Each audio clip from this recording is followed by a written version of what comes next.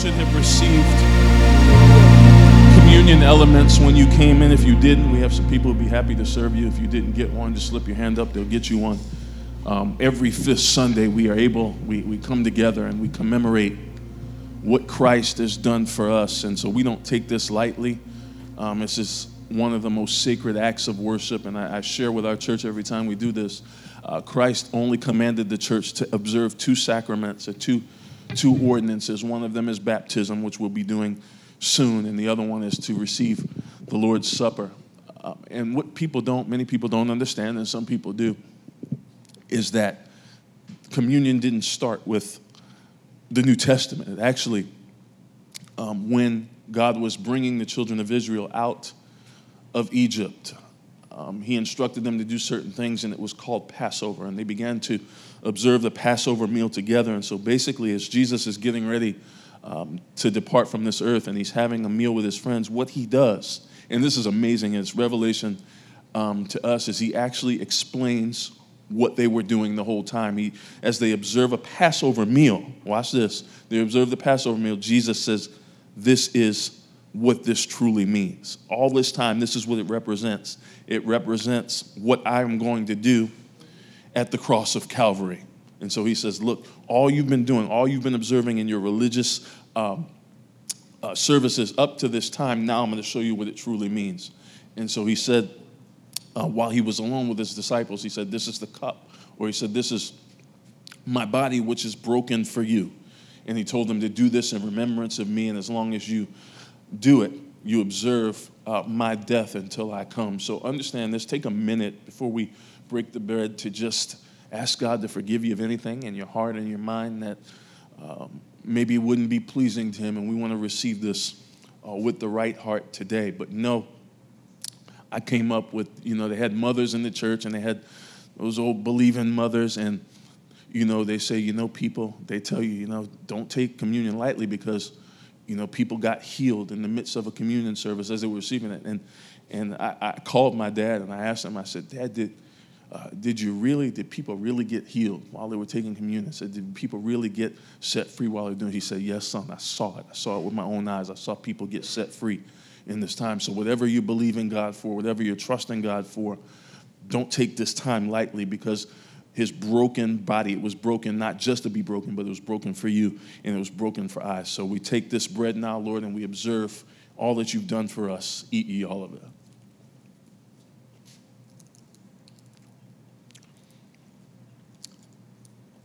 And the Bible says that without the shedding of blood, that there could be no remission of sin. The blood that he shed, isn't it powerful to know that the blood that he shed for every mistake, every sin, every failure, everything we shouldn't have said and did say, everything that we should have said and didn't say, everything that we did and shouldn't have done, everything that we didn't do and should have done. He shed his blood for us so that we could have a right to the tree of life and a relationship with him. So this time, as you observe the cup, drink all of it at this time.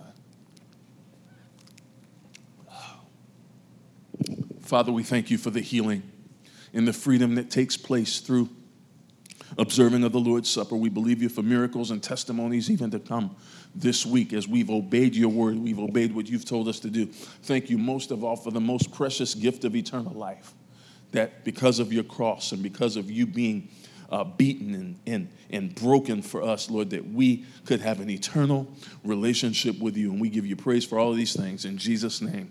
Amen. Amen. Well, find somebody to just high five them before you sit down, and we want to get right into the word. Let them know you're glad they're here, and actually say it like you mean it. I mean, look at them and, smile and just say that you're glad that they're here.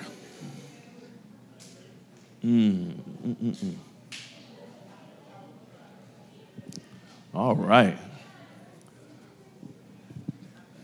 It's so good to be in the presence of God today, and I want to continue this series on direction. I was sharing with the team earlier today during the huddle. I said that I thought I was going to preach one thing this Sunday, and then I had finished that message, and I said, well, Lord, maybe I feel like you're kind of taking me a different direction. So got a second message together, thought I was finished with that, and then the Lord said, no, I don't want you to deal with that. I want you to deal with something else today. So I want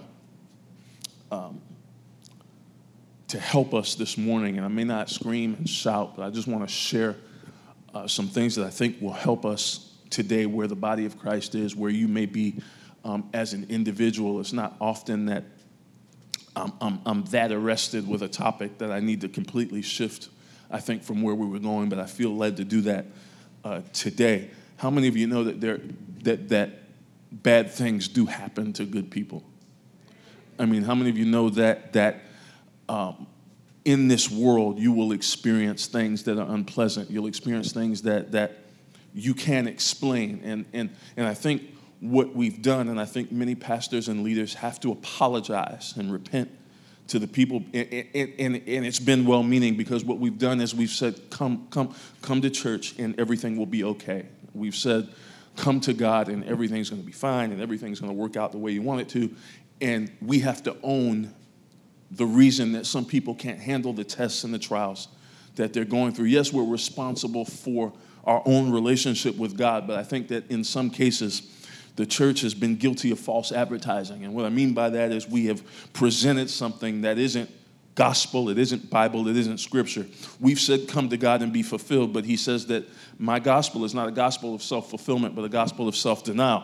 That's why the first thing he says, if you want to follow me, you must do what? Deny yourself. It's the very first thing. If you can't even get past that, it's going to be hard to access the kingdom of God and the truths of God's word. That's why John, when he came preaching, the Bible says that his message was, watch this, repent, for the kingdom of God is at hand. In other words, turn around, change your mind, because the kingdom of God is at hand. So in order to really experience the relationship with God, experience what God wants to do in your life, there has to be a change of mindset. And just to prove that John was right, when Jesus showed up on the scene, the message didn't change. He showed up, he was baptized, he said, repent, for the time the kingdom of God is at hand. And we hear that word repent, and we think about going somewhere, getting on our knees and crying for years about the things that we've done wrong, when the word actually just means we have to change our mind. We have to turn around. How many of you know there's some things that you will not receive from God unless you change your mindset, unless you change the way you think, because God is constantly trying to get truth to us, but it's just like trying to get vegetables in a baby that loves candy. They reject it over and over again. And I feel sometimes it is that way with the truth of God's word, is that he begins to teach us, he begins to want to impart things to us, but our system rejects it because it's used to candy. It's quiet in here, but it's true anyway. We're used to fluff, and God has got the church, whether you realize it or not, in a season where he's starting to strip the fluff so that we can hear the truth of what he's actually saying. And so I began to wrestle with this because people have real questions. If I'm praying, if I'm seeking the face of God, if I'm trying to live my best for God, why am I going through what I'm going through? You ever sit there and say, why is life so hard? Why is my mind so messed up? Why is my heart in turmoil so much? Because I've been told for years, hey, if you just live for God, it'll be all right. And it will be all right, but not in the sense that it's been presented to you. You know, how many of you know there's some things that you ever been through a trial or test a long time? I'm not talking about a short one that went like a week or a day. I'm talking about something that went on for months and years, and you didn't really see an end in sight. And so I want to share with you this thought today, the purpose of my pain. The purpose of my pain. See, when we have to know, if we don't know as children of God that there is purpose in our pain, watch this, as holy as you are, you'll give up right before your breakthrough. If you don't understand that there's something behind, is there anybody in this church today that's been through something? If someone could just say you, there's hope in my storm, there's hope in my struggle, there's a reason behind why I'm dealing with what I'm dealing with, I can go on another day. Forget trying to go on another month. I just need hope to go on another day. And see, if we're honest, some of us, we don't always talk about the things that we go through, but inside we're saying, if somebody just pushes me one more time, that's it. We smile, we shake hands, we kiss the babies, but inside, if someone criticizes me one more time, I'm going to break. If I get rejected one more time after I've tried to do my best, I'm going to give up.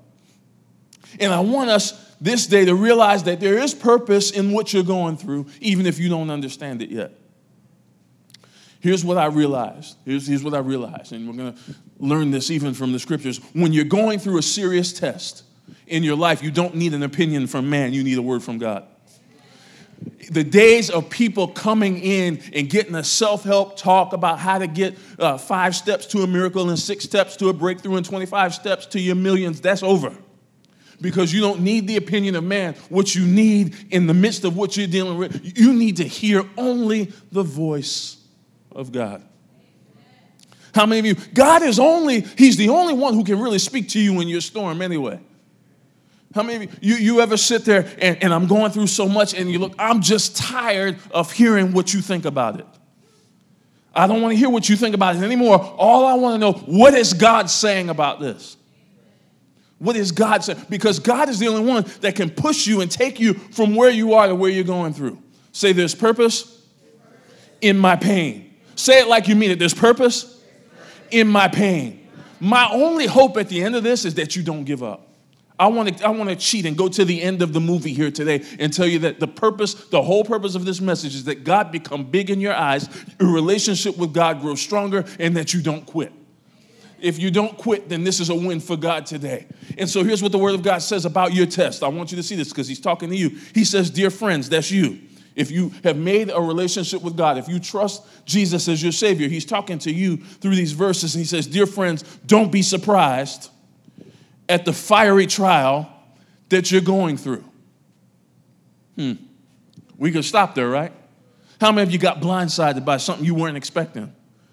How many of you got, you know, everything was going well, everything was going smooth, and all of a sudden you got sideswiped by someone you thought you trusted?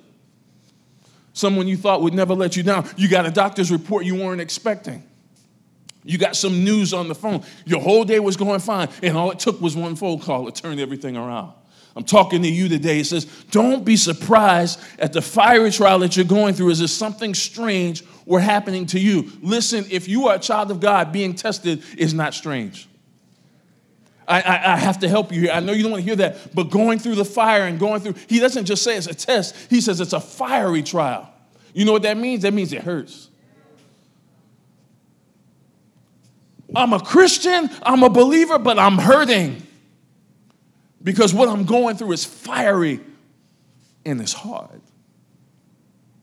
But God says, don't think that something strange is happening to you. And just like He does from Genesis to Revelation, He asks us to do something that makes absolutely no sense. God ever call you to do something that didn't make sense? You had in your own mind, I'm going to do this. I'm going to do it my way. And He says, no, I want you to do this. Well, I'm going to tell you the instruction that He gives you here makes absolutely no sense based on the beginning of this text. He says, instead, be very glad. Wait a minute. The doctor just told me that. And you're trying to tell me, be glad. My wife just left me and you're saying, be glad. My husband cheated on me. You're saying, be glad. Instead, be very glad. Why? Because these trials make you what? Partners with Christ. I want a relationship with God. I want all God has for me. I just want Jesus to be seen in me. Okay? For these trials make you what? Partners with Christ in His suffering. And here's what happens, and this is where the church has gotten it partially right. What we've said is, you know what, we're going to celebrate with Jesus one day. But let me tell you, that celebration has a little bit of a cost because that means that you also participate in His sufferings. How many of you have ever had nails driven through your hands? Had a crown of thorns placed on your head for something you didn't do? None of us. But we have our participation in the life of Christ through some of the things that we go through that are hard. And here's what happens. He says, so that you will have the what? The wonderful joy of seeing His glory when it is revealed to all the world. What you'll find in any level of relationship is that people want the good stuff. How can I prove it to you? When people walk down the aisle, right? They go through these vows, and what do they say? For better or for worse. And so each of us leave that day saying, thank God for the better, headed to the hotel. And then when the worst comes, we don't want anything to do with it. First time there's an argument. Come on. Anybody in here? It's just me? First time it's an argument. I don't know if I picked the right person. He like his food fried and I like it grilled. Y'all can laugh. It's okay. Just sprinkling a little bit in there because this message is a little heavy. My test might be a surprise to me, but it's never a surprise to God. Remember, I said I want God to become bigger in our minds. It hit us by surprise, but it never hit him by surprise. And so what you need to understand, and as we explore the character that we're looking at today, what you need to understand is he allows you to go through something. That means that he trusts, watch this, not you, he trusts his own ability to bring you through it. There's a difference because how many of you know you can go through stuff so much that you don't even trust you? Like, be real. I'm saved, but I don't know what I would do in this situation. Let me say it how I said. They got one more time. You ever said that to someone? You know what? They got one more time. That's it. They got one more again.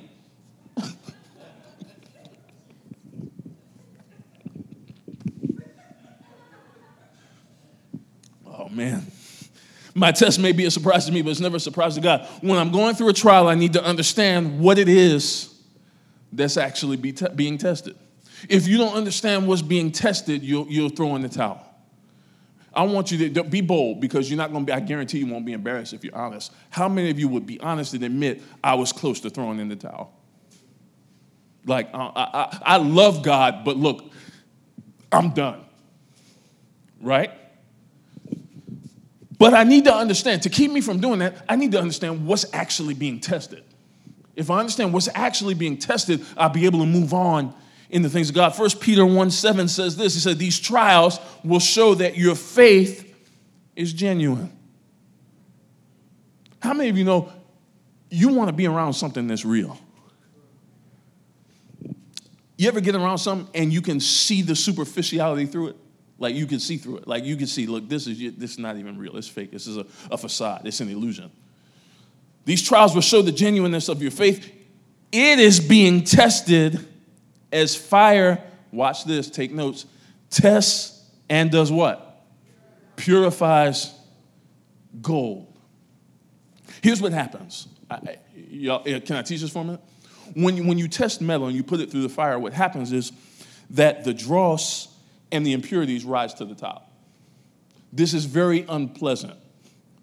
And this is why this is one of the side issues why people give up, because in the midst of our own test, it's not other people's impurities and flaws that show up, it's our own. And so we don't, what it's supposed to do, it's not supposed to lead us to self-condemnation, it's supposed to lead us to dependence on God. Have you ever seen your own jacked up self in the presence of God and say, you know what, God, I need mercy. That's the only thing that's going to help me. And just like that pressure, he loves you enough to put you through the fire because he trusts his own ability. Watch this. He trusts his own ability to preserve you. You're the gold, but he said, I need to allow you to go through something so that the things that I don't want in there rise to the top. Now, let me say something else. Because there's only two ways to get rid of impurities or dross. Either you scrape them off or you melt them off. You ever had to scrape off a scab? Anybody? It's not always pleasant, is it? And sometimes you bleed a little bit, and I'm not trying to be gory. I'm just telling you that the unpleasant part of what you're going through is only temporary. There's a scraping process, but it's not permanent. It's only temporary. And sometimes you got to go through, watch this, you got to go through the fire so that you know who don't belong with you. Some people are with you as long as everything is going well, but sometimes you got to go through things to find out, hey, they weren't really with me. I believe John said it like this. He said, they went out from among us. so it could be seen that they were never really with us to begin with. In other words, you got to go through some things so you can find out who it actually is that's really with you. See, a person can be with you when you do everything they want, but make a mistake. Let them see a flaw. Let them see a weakness and see if they still uphold you and support you if they run away from you and talk about you. I need to finish this verse. So when your faith remains strong through many trials, it will bring you what? Much praise and glory and honor on the day when Jesus Christ is revealed to the whole world. Trials prove that the faith we profess is authentic, not superficial. It proves that it's authentic. Our response to testing must bring glory to God. And so I said all of that as introduction to go through this next part, because you're like, man, that's the introduction, man. Pastor, I hope you about winding this up here soon. No, listen, it won't be that long. But our response to testing must bring glory to God. And so there's one person, and we've all heard of him, and his name was Job in the Bible. And Job is used as a picture of suffering, as a picture of going through it, as a picture of not having answers to why he was going through the tests and the trials that he was facing in his life. But what he does show us is how to go through it. And that's what I want you to see at the end of this. How do I endure a test I don't understand? I want that to sink in for a minute. How do I endure a trial I don't understand and one that I didn't cause? You ever had somebody do something to you, you don't even know why? Years ago, you still don't know why. They burned you, you don't know why. They hurt you, you don't know why. They pierced your heart, and you still have no clue why they did it. You feel like, I did everything right, I lined up everything right. Why am I dealing with this, God? Job's response to I got to summarize this because the story is just too long. But Job, basically, there's a meeting in heaven. And Satan shows up. And God says, have you considered my servant Job? And he starts to talk about Job. And I'll read the verse and talk about how Job he fears God. He's not moved by evil. And Job did everything right. And Satan basically says, Job only serves you because you haven't touched his stuff. You blessed him with things. He didn't have worries about bills or cares about anything like that. So, tell you what, God, take away his stuff, and I promise you he'll curse you to your face. This is what Satan says to God. And God's response to this is interesting. Go study it on your own time. See, Satan wanted God to mess with Job, and God said, you know what? Everything he has is in your hands. In other words, I'm not going to touch him, but I give you permission to. Here you go. Touch his stuff, but I'm going to put limits on you. You can't touch his life. You need to understand this isn't part of the notes. Satan, listen to me, Satan has limits. That should be profound revelation and encouragement to you. He's not I don't care what you feel like, he is not running roughshod over your life. He has limits. He cannot ever go past the permission of God. I don't know what you're going through, but this ought to bless you. Because God said, you can touch his stuff, but you can't touch him. So, in a matter of a few moments, Job loses his family, he loses his children, he loses his house, he loses his stuff. Kind of makes us getting talked about and criticized not seem that bad.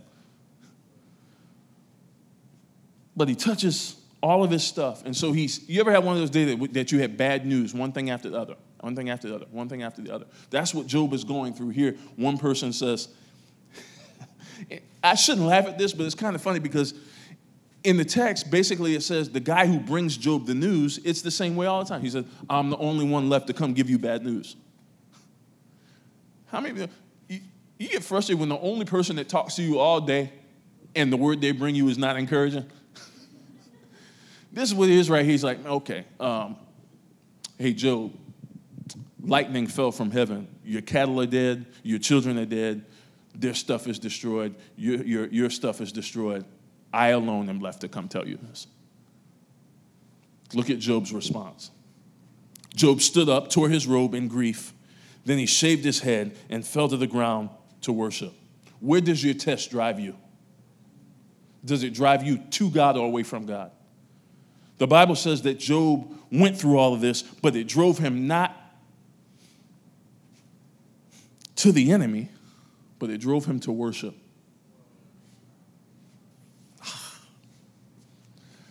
My pain should drive me to worship. Y'all missing this? Because when we go through, you know what we do when we go through something? We gossip, we complain, we go tell everybody else but the one who can fix it.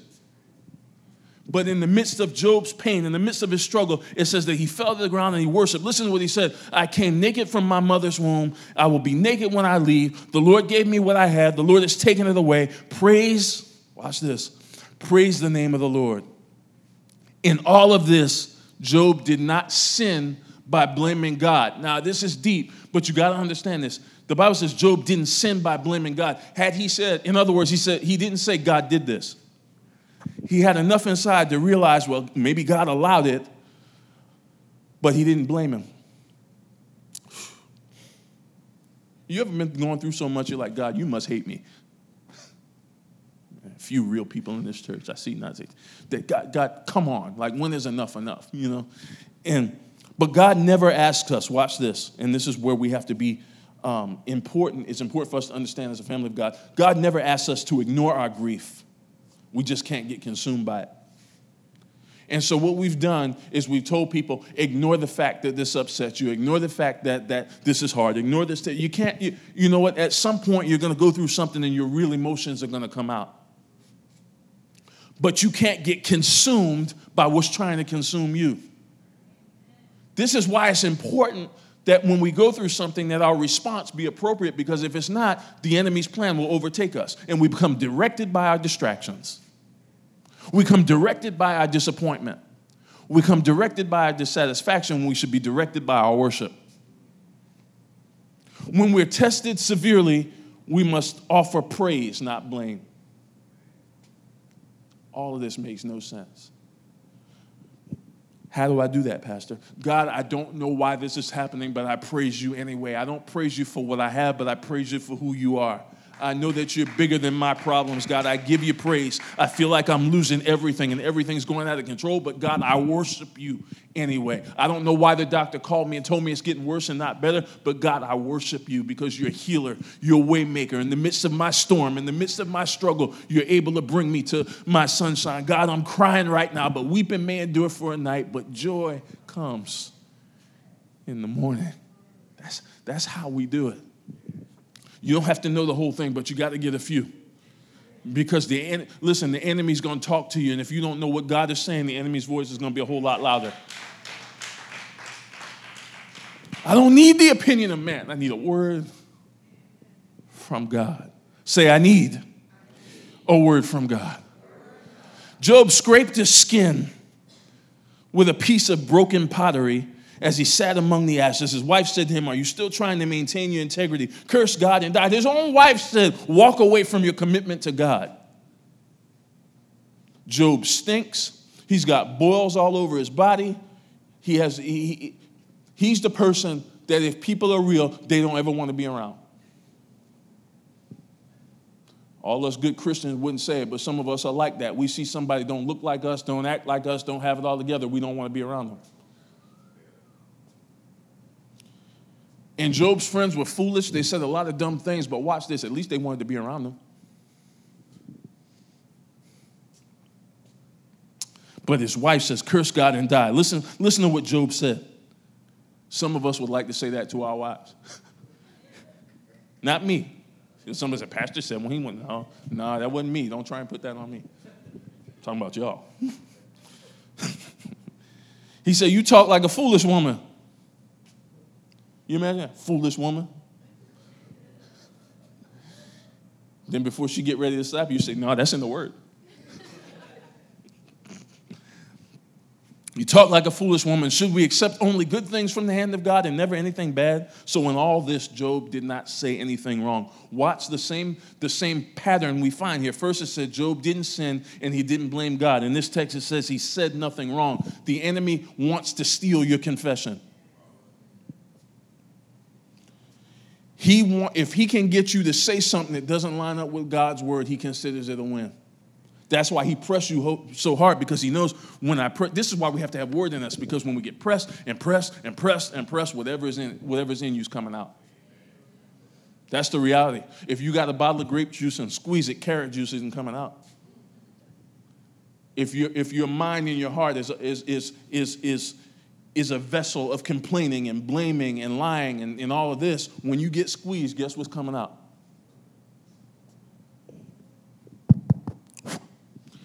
God doesn't need to use affliction to teach us what his word will teach us.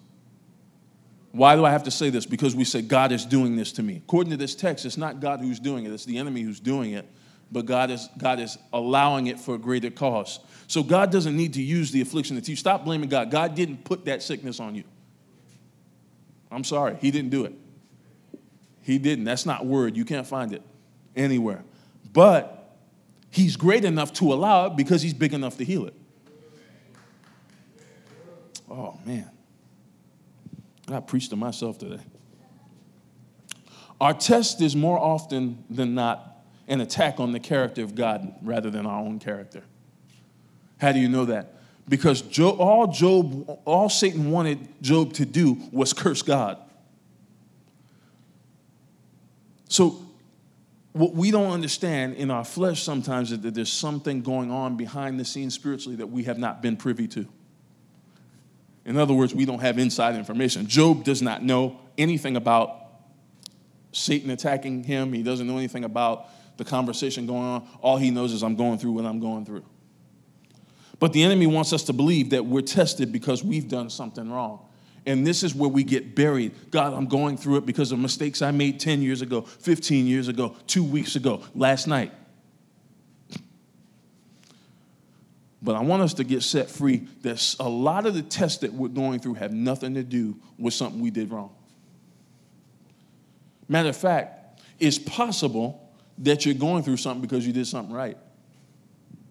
I know we don't want to preach that today. We don't want to hear that today. But the reality is, because some of us say that, okay, well, I need to do more wrong so I can stop being in this fire.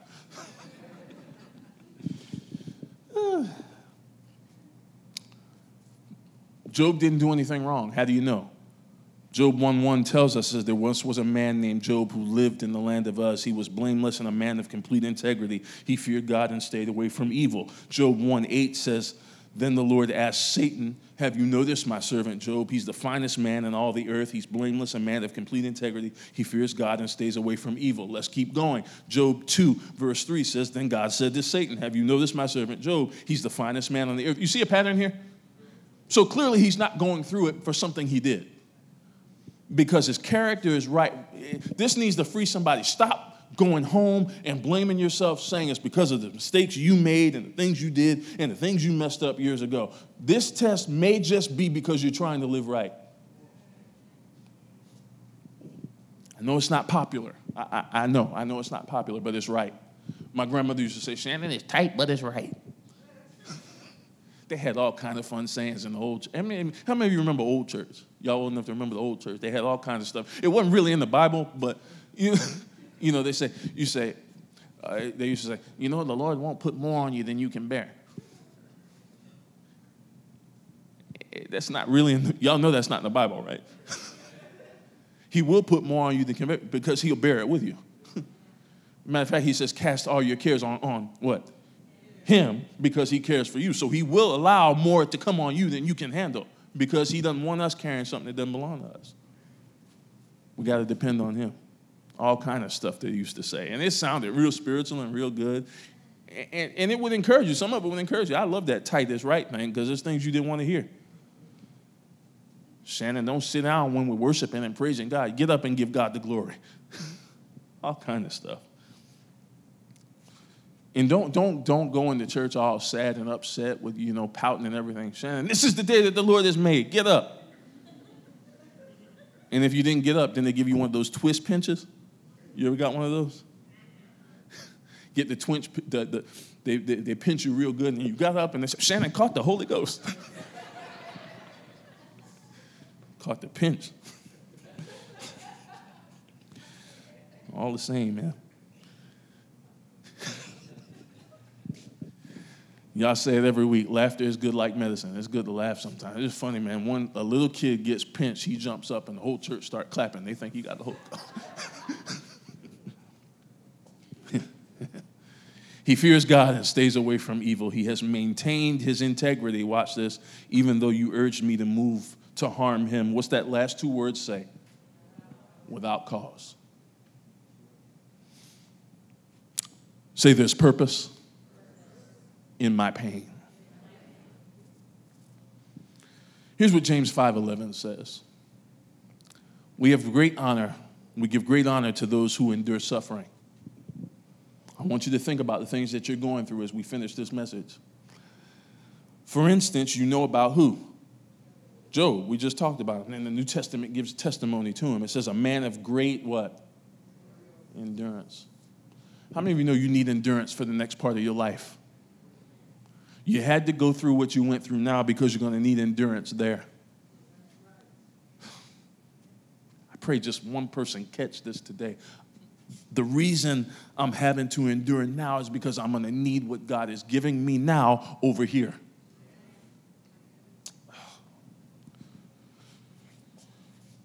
You can see how the Lord was kind to him, but when was he kind to him? At the end.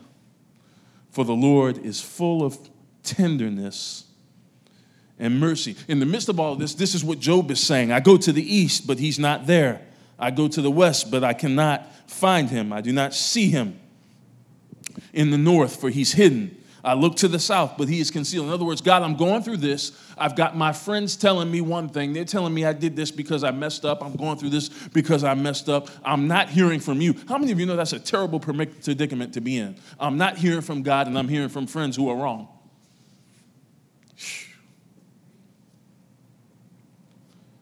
But here's the hope. But he knows where I'm going.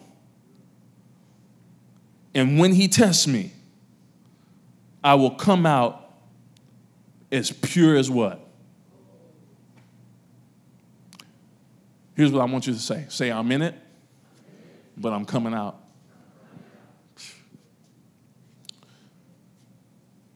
For I've stayed on God's path. Even though I can't hear him in this season, I stayed on his path. I've still been obedient to the truth that I know. This is important. These are just little things that are not even part of the notes. When you're going through something, you got to be obedient. If you can't hear God, be obedient to the truth you already know. Because tests, watch this, the enemy will use tests to make you disobedient. And God is watching, he's saying, even though they're going through this, they're going through that, in the midst of that, I still want you to stay on my path. Still treat people right.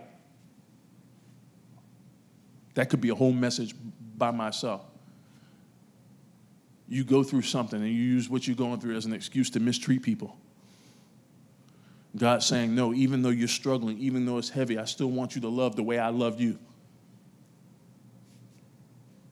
I've followed his ways, not turned aside. I've not departed from his commands, but I've treasured his words more than my daily food. God knows where I'm going, even if I don't. You ever feel like you were without direction? Look, Lord, I need you to speak on this. I need you to tell me what to do. And he's silent. And he's like, I know where I'm taking you. So I want you to find your peace in this season, not in knowing the end, but in knowing me. All you need, listen, God is the God of the universe, sees everything, knows everything, hears everything, knows how he designed you, know how he's made you, know what the perfect environment for you is. So he's saying to you, as long as I'm holding your hand, you don't need to know where we're going. You just need to hold my hand. Because as long as I know where we're going, I can get you there.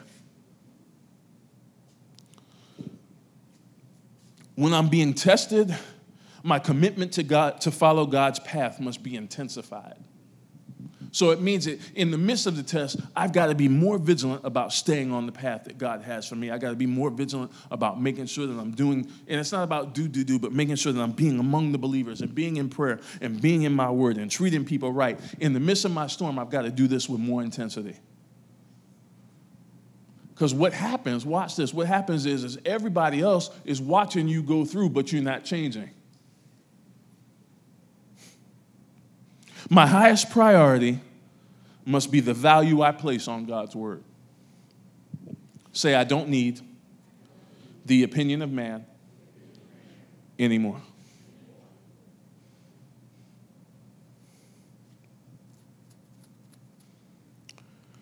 You ever have somebody talking to you and you act like you're listening, but you're really not? They're talking and you're like, yeah, yeah, yeah, yeah, yeah, yeah. Amen. Bless God. Praise God. But you're not listening. When the enemy starts using people to talk to you, that's how you need to listen to them. When you know what God said, you need to go, okay. See, some of us, we want to fight all the time. Well, God didn't tell me that. Just be quiet. Just let him get it out.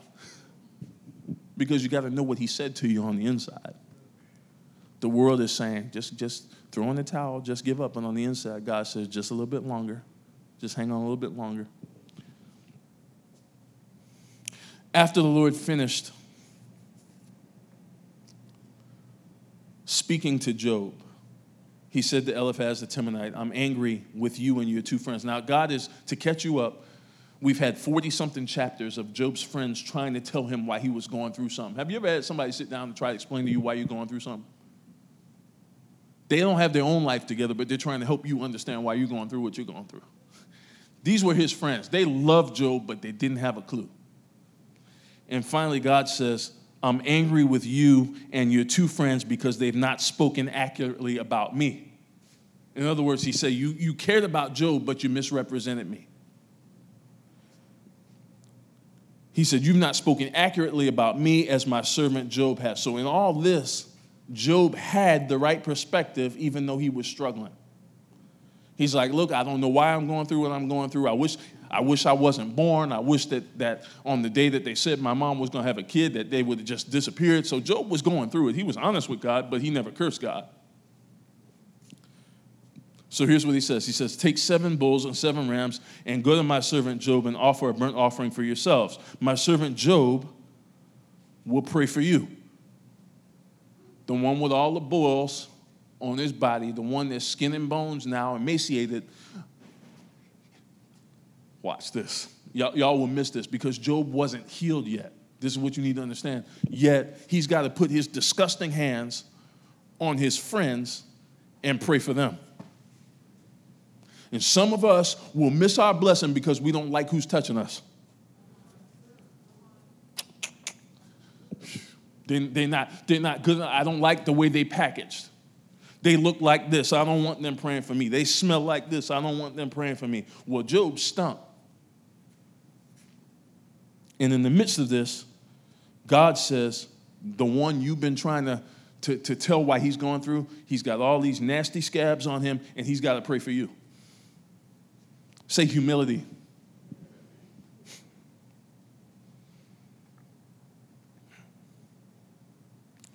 Here's the good news. Here's where I want to close. My servant Job will pray for you, and I will accept his prayer on your behalf. Isn't God merciful? He said,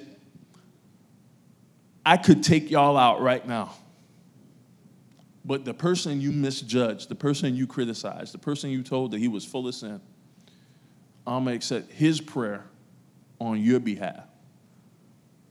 So you can't get to me without him. Here's the mercy. I will not treat you as you deserve. Somebody thank God right now that he doesn't treat us for the way we deserve. In our society of entitlement, we think we deserve everything. But when we look at our lives in the light of the cross, we don't deserve anything but for the mercy of God and the grace of God.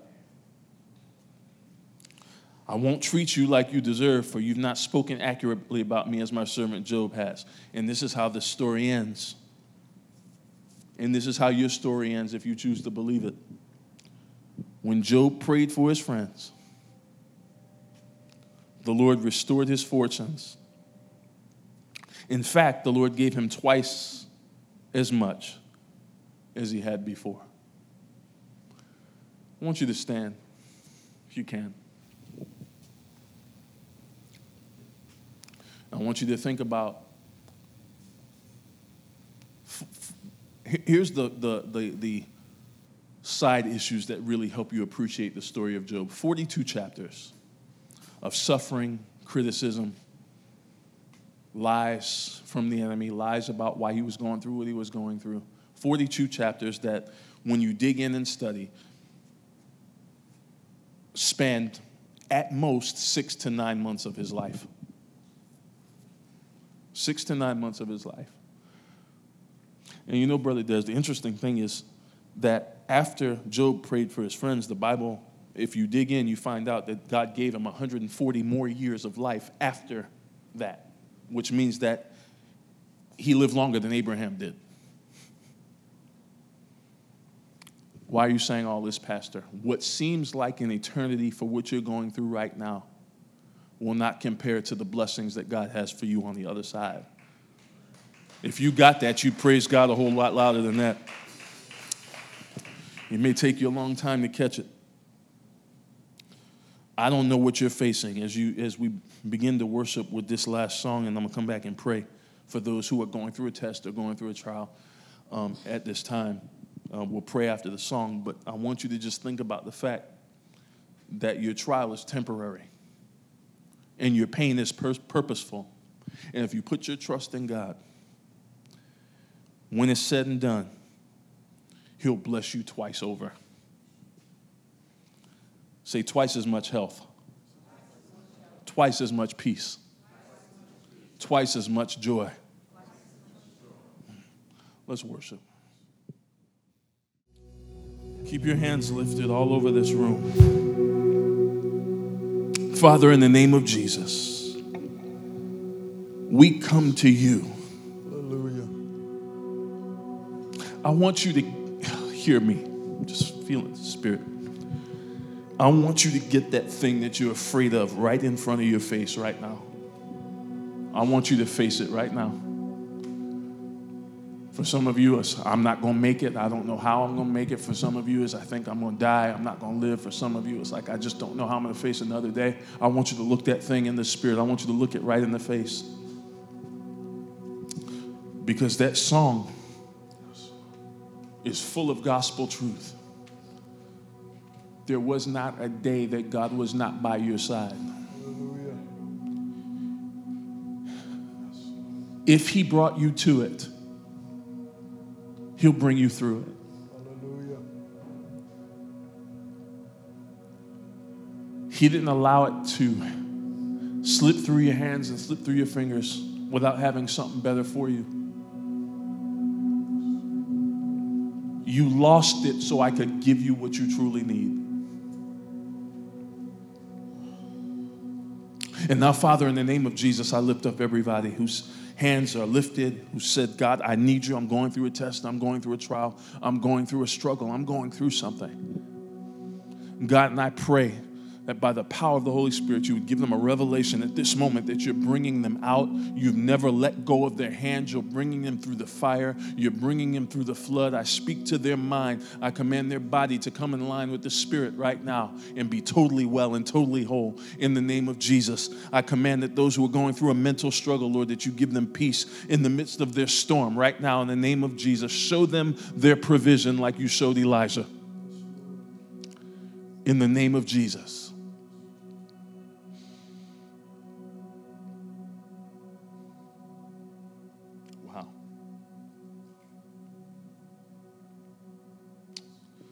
Okay, God, I'll say it. God said that this needs today to be the day that you stop worshiping money and you start worshiping me. I don't know who that's for. Stop bowing to the dollar sign and bow to God. He'll take care of everything you need. And it'll show up when you need it. Is there anybody who'd be honest? This last thing says they need physical healing in their body.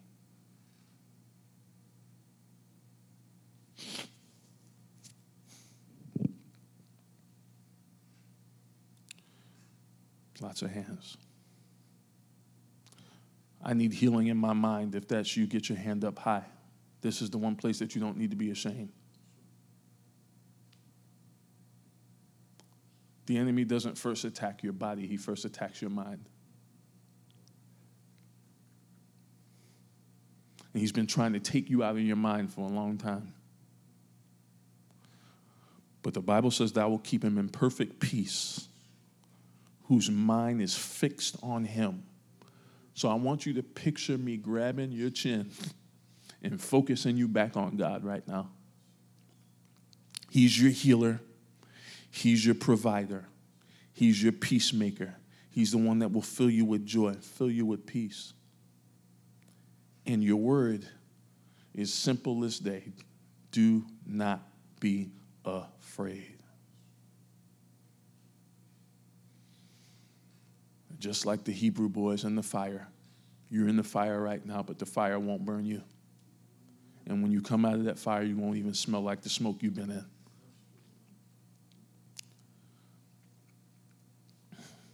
Father, in the name of Jesus, we thank you for this day. We don't seek to legislate the move of your Spirit, but we submit to your way. Speak to your people now right where they are. I declare healing in their minds, healing in their bodies. Lord, I command that their self-esteem be restored in you. The enemy's tried to tear them down, rip them apart, make them think like they're nothing, God, but remind them, Lord, of who you made them in you.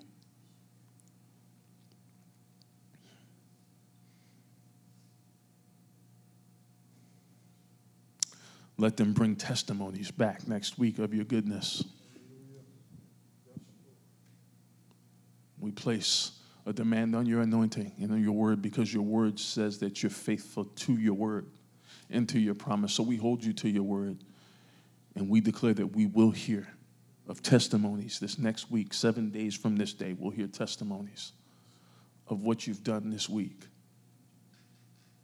Help us to have the discipline to praise you where we are so that we can praise you where you're taking us. Forgive us for trying to be cute in our praise and our worship. And Lord, give us the faith to be undignified sometimes. Take the shackles off of you. And Lord, we ask humbly that you have your way this day forward in our lives. In Jesus' name, and let everyone shout amen. Amen. Shout amen. Amen. Shout amen. Well, y'all don't leave until I get a chance to high five you or shake your hand and just let you know that I was glad that you're here. Let me pray you out. Father, in the name of Jesus, we thank you for all you've done in this place today. We thank you for your word. And we ask that as we leave this place, but not your presence, that you fill us with your joy, fill us with your peace, fill us with your provision, fill us with your hope, fill us with your favor, fill us with your peace, fill us with your healing. Make us whole. Let us live with favor on our jobs, in our homes, in the grocery store, wherever we go. Let our life and our name ring with favor. Let our light shine before men that they may see our works and glorify you. I bless their week. I bless their families. I bless their children in Jesus' name. Amen. Have a great week.